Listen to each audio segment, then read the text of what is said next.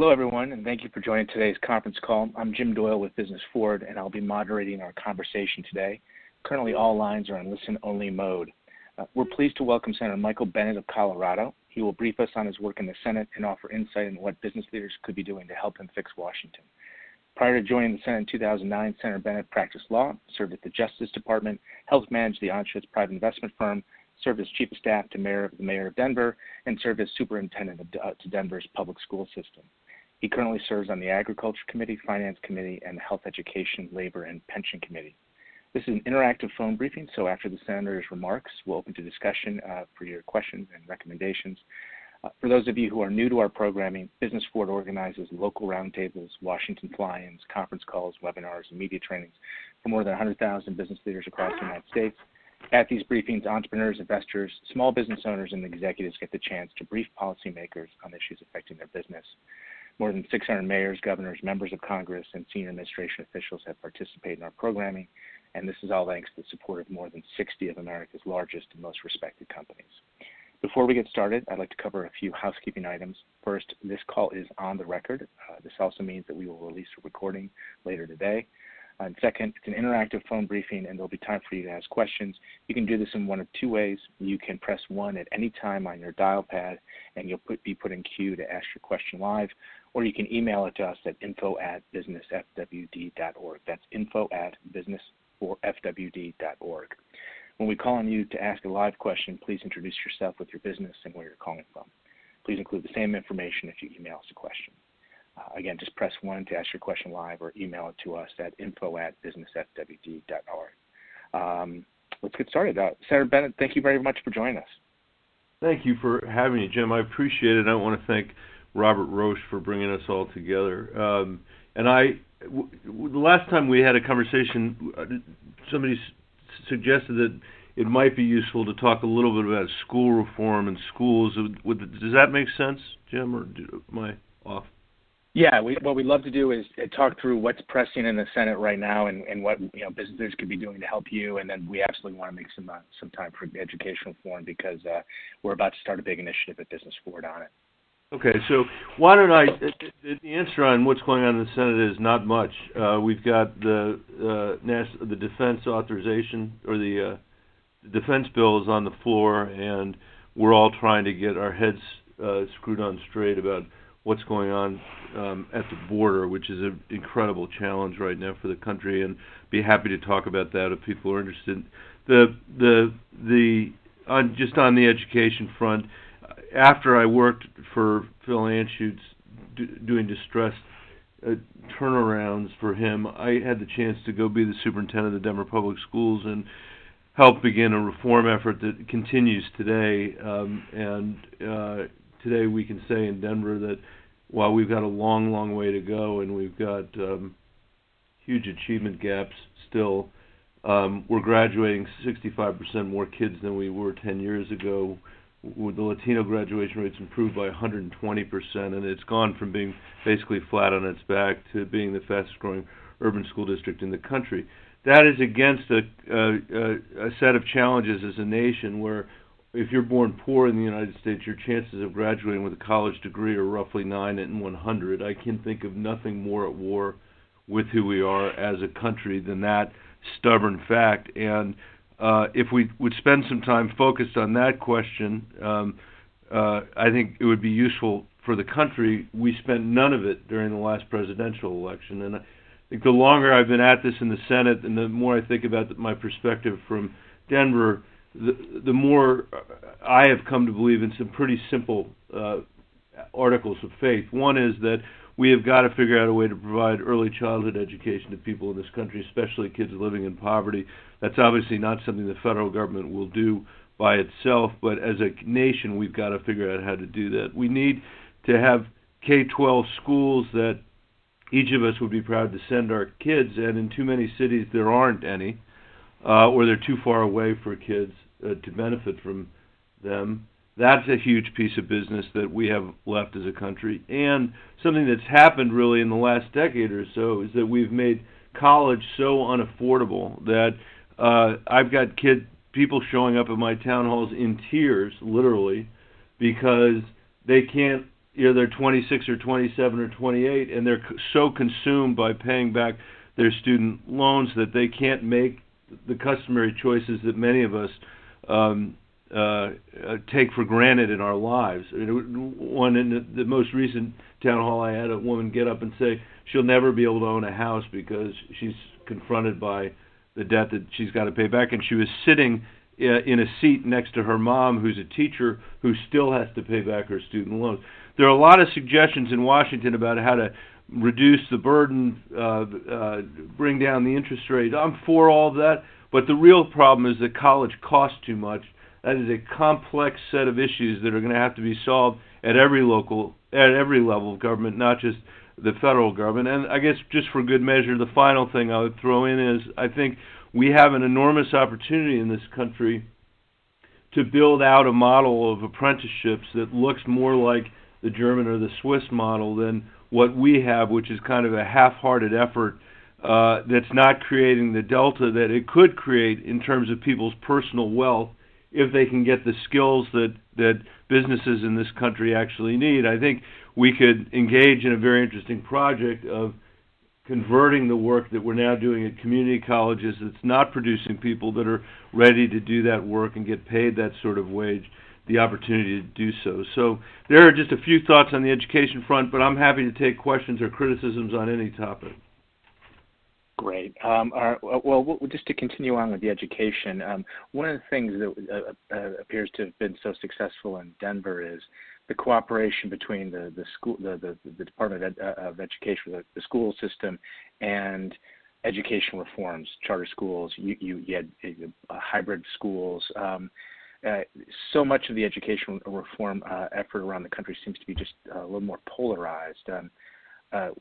Did this help in Denver, and how did you do it? Well, our timing was good for one thing, but I think things have changed a lot since Betsy DeVos has become the education secretary, because she's the best thing that's happened to people that want to keep our system exactly the same that could have been dreamt up, because she doesn't believe in any accountability at all. And so she believes in a model of school choice that has nothing to do with the model of school choice that Denver is pursuing, and would be a disaster if Denver pursued it. But I see it all the time. I see people at the local level being tarred with the brush of being a Betsy DeVos acolyte or something just because they want to insist that schools get better. My position always was that I didn't care how the school was organized. What I wanted to make sure we had was high quality schools. And in our case, what we've tried, and we had a very collaborative relationship with the charter sector, as you said. We also created the opportunity for district schools to convert themselves. We got a law passed at the state legislature that allowed it, with a vote of 60%, I think, of the faculty, that you could waive out of the regulatory regime that you felt was holding you back, whether it was a district-led set of regulations or state regulations. And that's been fairly successful. So we have a lot. If you look at our school district today, which I mentioned, I had, when we took over, we had 40% too much built capacity for the kids that we had because so many families had left the district. And I had to, unfortunately, close a bunch of schools. All those schools have reopened and then some. There are now something like 200 schools in Denver. I think when I left, there were about 130. And a lot of those are charters, but a lot of them are also innovation schools that aren't organized in the same way a charter is, but are also not delivering education in the same traditional model. And I think families have found that there's a compelling array of choices. My view, more than whether it's charter or not charter, I think what's important is that when a kid and a family go to school, that they feel they're making an affirmative choice to go to that school, whether it's a neighborhood school or whether it's a charter school or whether it's a magnet school. It's important for people to believe, and truly believe, that they are making an affirmative choice to put my child in that school, because I think when you have that feeling, you've got a sense that you want to protect it, and you fight for it. And in general, that's a good thing for schools. Thank you. Our first question is from Paul Schauer of Littleton, Colorado. He writes, it appears there are three elements defining healthcare solutions: accessibility, cost containment, quality of service. What are your suggestions for developing a sound public policy? And Senator, we've got three other questions about I'll be very quick. Medicare Extra. Oh, okay. Well, so first of all, we have lots of questions about that. First of all, I'm not saying this just because he's my constituent, but that question frames the issue perfectly. And so what I would say, first of all, for all those things, affordability, coverage, all it, we have a system of healthcare in this country that is that is where nobody can figure out what anything costs. There is no transparency, and I think the single most, if you ask me what is the single most important thing we could do, it would be to create transparency, because that would actually give our Americans a fighting chance to keep their prices lower on drugs and on healthcare and other kinds of things. Opacity should not be a business model, and healthcare is completely opaque to the American people. On Medicare X, this is a bill that Tim Kaine and I have together that would create a real, legitimate public option. That we should have had a public option as part of the Affordable Care Act. We never did. This would be a plan administered by Medicare. It's not Medicare. It's a plan administered by Medicare that would give people the benefit of two things, at least. One, a lower administrative cost plan than private plans. And when they scored a public option during the health care bill, it actually saved the government money.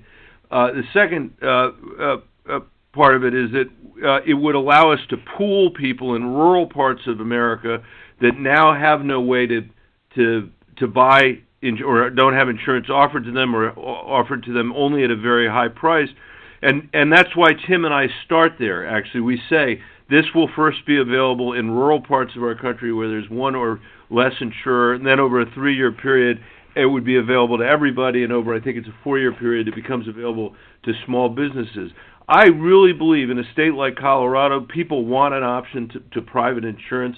This is a way of giving them that option without disturbing the expectations of the 180 million Americans that buy private insurance, and 80% of whom like their private insurance. There are proposals that have been introduced to create a single-payer system where, that insurance would all go away, plus the 20 million Americans that are on Medicare Advantage who love their Medicare Advantage would lose their Medicare Advantage. Quite apart from that not being a plausible political idea, I think that it isn't what at least people in my state would like to see. I think what they'd like to see is more options, and a public option would give them that. Senator, the other emails sort of are asking for a sort of compare and contrast with the single-payer proposals that some of your colleagues are offering. So that's Would the you main. mind just sort of walk me through it?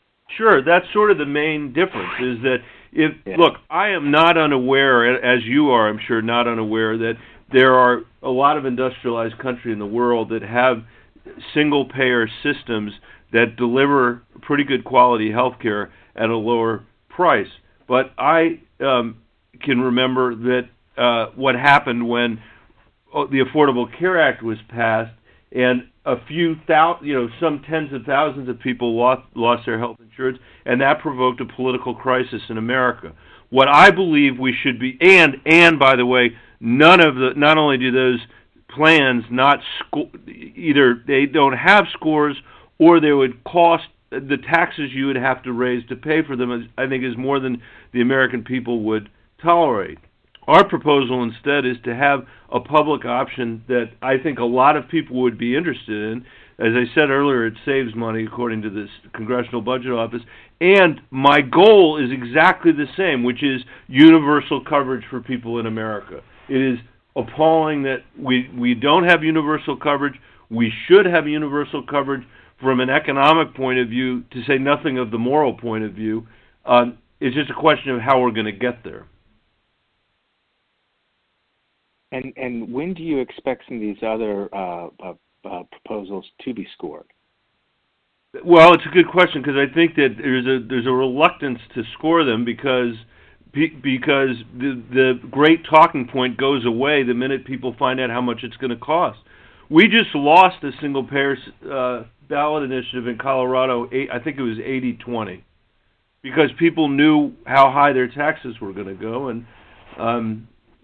so it creates a real political challenge. It's far less of a political challenge when you never have to tell anybody what it's going to cost. But that's not dealing with reality. Senator, we have a number of questions relating to what's going on at the border, and most of them relate to, what can we do to help? Any advice for people who are wondering whether a call to Congress would make a difference, and if so, what they should say? It absolutely would make a difference. I would call, the people that I would not spend your time calling people who are already with you and have been vocal about this. I would call other members of Congress who should be speaking up. I was really interested by Laura Bush's comparison of the situation at the border, and of course she's from Texas. The situation at the border to the Japanese internment camps that we had in the United States. One of the only people that stood up for that or against that was a guy named Ralph Carr, who was a Democrat or a Republican governor of Colorado, who, under very difficult circumstances, said that this was a dastardly thing to do to American citizens, and that racial politics in general was something that was wrong. He's remembered on an honor roll of history, and this is one. And it was very hard at the time for him to do it. This is one of those times when we need everybody coming together, Republicans and Democrats, and saying this is not acceptable. It's not consistent with who we are as Americans. We know that we've had every single living first lady say that this should be not tolerated.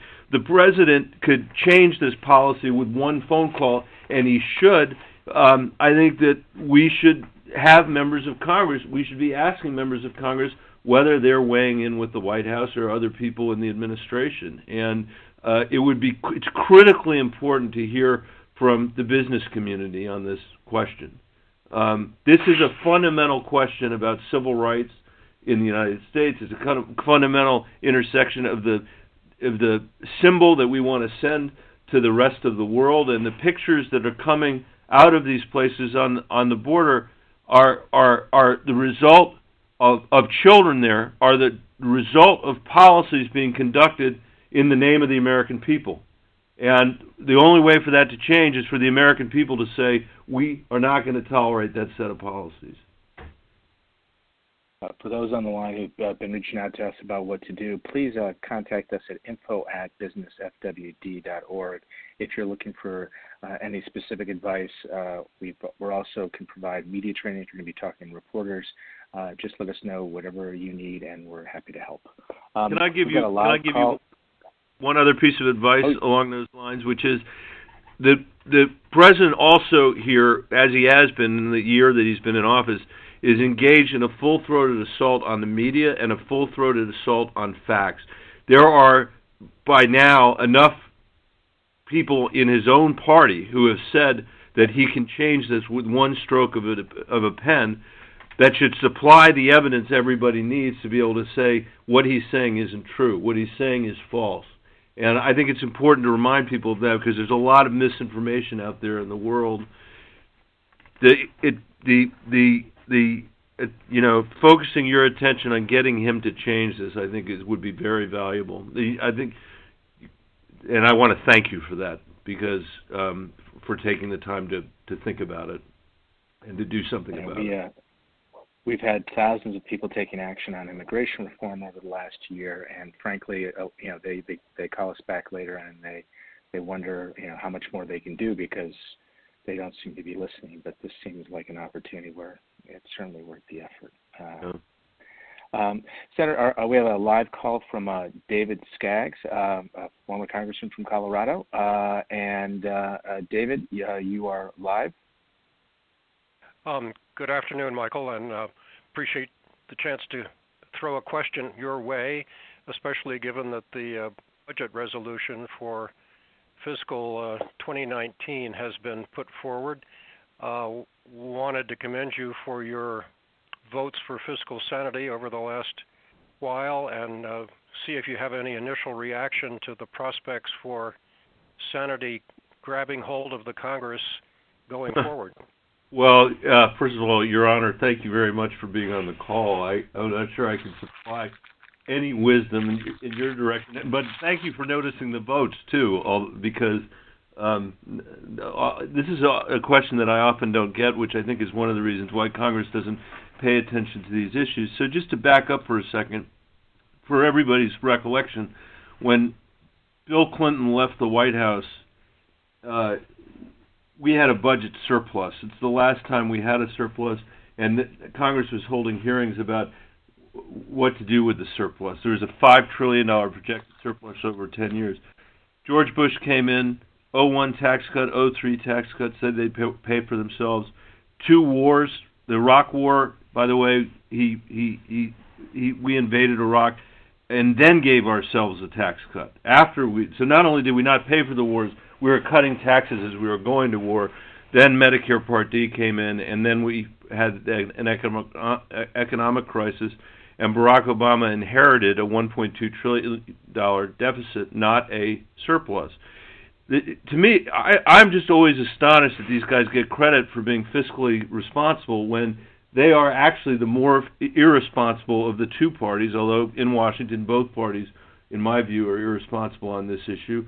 And this issue matters a lot because in the name of fiscal responsibility, we've cut 30% of our domestic discretionary spending, our investment in the future, as a percentage of our economy from 1980 until now. So for millennials, it's the worst of all possible worlds because we are not investing them on the one hand and piling up debt for them to pay back on the other hand, which seems to me to be enormously unfair, especially if we're doing as the Republican majorities and President Trump just did, which is to create $1 trillion deficit at a moment when the country is actually, when our economy is very strong, and that's what we're going to have next year. So next year we will have the biggest deficit that we have had as a percentage of GDP outside of a war and outside of a recession. And that's been brought to you by a Republican House, a Republican Senate, and a Republican President of the United States who are behaving in some ways exactly the way the Bush guys did, the second Bush did when he inherited a surplus from Bill Clinton. So, in short, the answer to your question is I do not think there is a moment in the near future where there will be a sane conversation about this. I have been appointed to a bicameral, that is the House and Senate, and bipartisan committee to see where we could improve our budget process, which I think it would also be useful because the American people have no transparency into the budgeting decisions that have been made here. But the fiscal hypocrisy of the majorities today, I think, is something that needs to be litigated in the country so the country can understand the fact that not only are we not making responsible fiscal choices, we're also starving the next generation and constraining their range of motion because of the choices that we're not willing to make as a country. We're going to have to set a table for that conversation, and to be honest with you, there are very few people here that want to have the conversation. We are going to have to figure out how to do it, and I don't think there's a shortcut. I think we're going to have to begin to have the discussion out in the country, get people to raise the issue just as you have, David, and see whether we can go forward on some bipartisan basis. The fiscal challenges that we confront will never be faced by one party alone. They can't be. So it would seem to me that this would be a pretty good opportunity when we could figure it out to have Democrats and Republicans understand, just as Ronald Reagan and Tip O'Neill understood, that sometimes you got to hold hands and jump together. We have a question from Denise Moore from Blue Ridge, Pennsylvania, and her question is about the risk of a trade war with China and what it can mean both for manufacturers that Trump's trying to protect, but for services industries. What are your thoughts on that? Well, if he's got, it may be different in Western Pennsylvania, but if there's an employer in my state that believes they're being helped by Donald Trump's trade policies, I have yet to hear from them. And there are a lot of them that are worried about, in particular, what he's doing with Canada and Mexico, because those are our most important export markets. And I'm sorry, that's the signal going on for the vote, which means they're late, which is good. And I think they believe, as I believe, that if you're concerned about our trading relationship with China, which I am, and what China has been doing to us, it would seem to me that actually creating a strong set of trading relationships and a shared agenda in this region of the world might be a useful thing to do to counteract what China's doing. They don't obviously see any of that in a steel tariffs against Canada when we have, I think, a $2 billion surplus in steel with Canada. I mean, the list goes on and on. So that, I think, people are not convinced has been particularly helpful. And on agriculture, people are terrified because commodity prices are so low as it is that. And when I asked Lighthizer about this at a finance committee hearing, the trade representative, he said, "Well, your farmers and ranchers have my sympathy because they will be the first ones retaliated against in a trade war." And I said, what we don't need is your sympathy. What we need is for you in the administration to be acting responsibly so that we can push our trade case for America and make sure that we have the best deals that we can possibly have for our industries and for our businesses and workers, but to do it in a way that's actually constructive. And I think, unfortunately, it's been not particularly constructive and all over the map, and it's doing real damage in part because it is provoking the domestic politics of other countries to look at the United States with ill will, and that's not helpful when you're in a negotiation with people. And that's been going on for a while. I mean, it doesn't help, for example, when, as the president was saying over and over again, that he was going to build a wall and the Mexicans were going to pay for it. When you say things like that, it's not as though that doesn't have an effect on the domestic constituencies of the politicians that we're negotiating with. Thank you. We Business Forward started a steel price index last month to track changes in the prices American manufacturers are paying and compare that to the prices foreign competitors are paying. And not surprisingly, the tariffs are causing our prices to go up. But what a lot of people don't appreciate is when you put a wall around us, the surplus steel goes other places, so their prices actually drop. So ours are up 18%.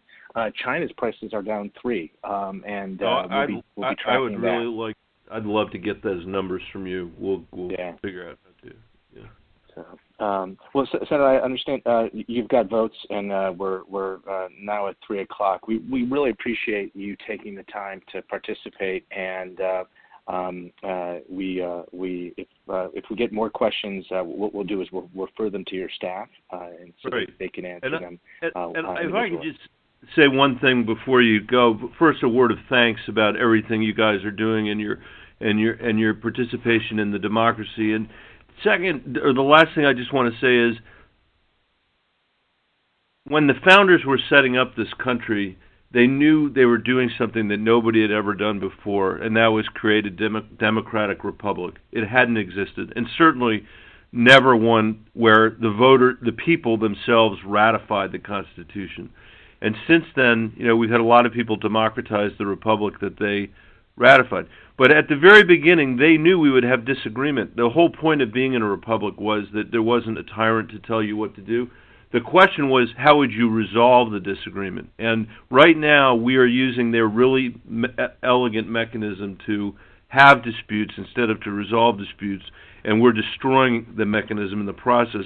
That calls on all of us as citizens to invent a much better politics than the one we've been watching, and that's even before Donald Trump got here. So I'm sorry to lay that on you at the very end, but it's on my mind, and if I can be of any service to anybody on this phone call in doing that, please let me know. Thank you. Senator, thank you very much, and thank you to all of you who joined us for the call today. We'll be sending you a survey for today's call, and also a link to a recording. Thank you very much.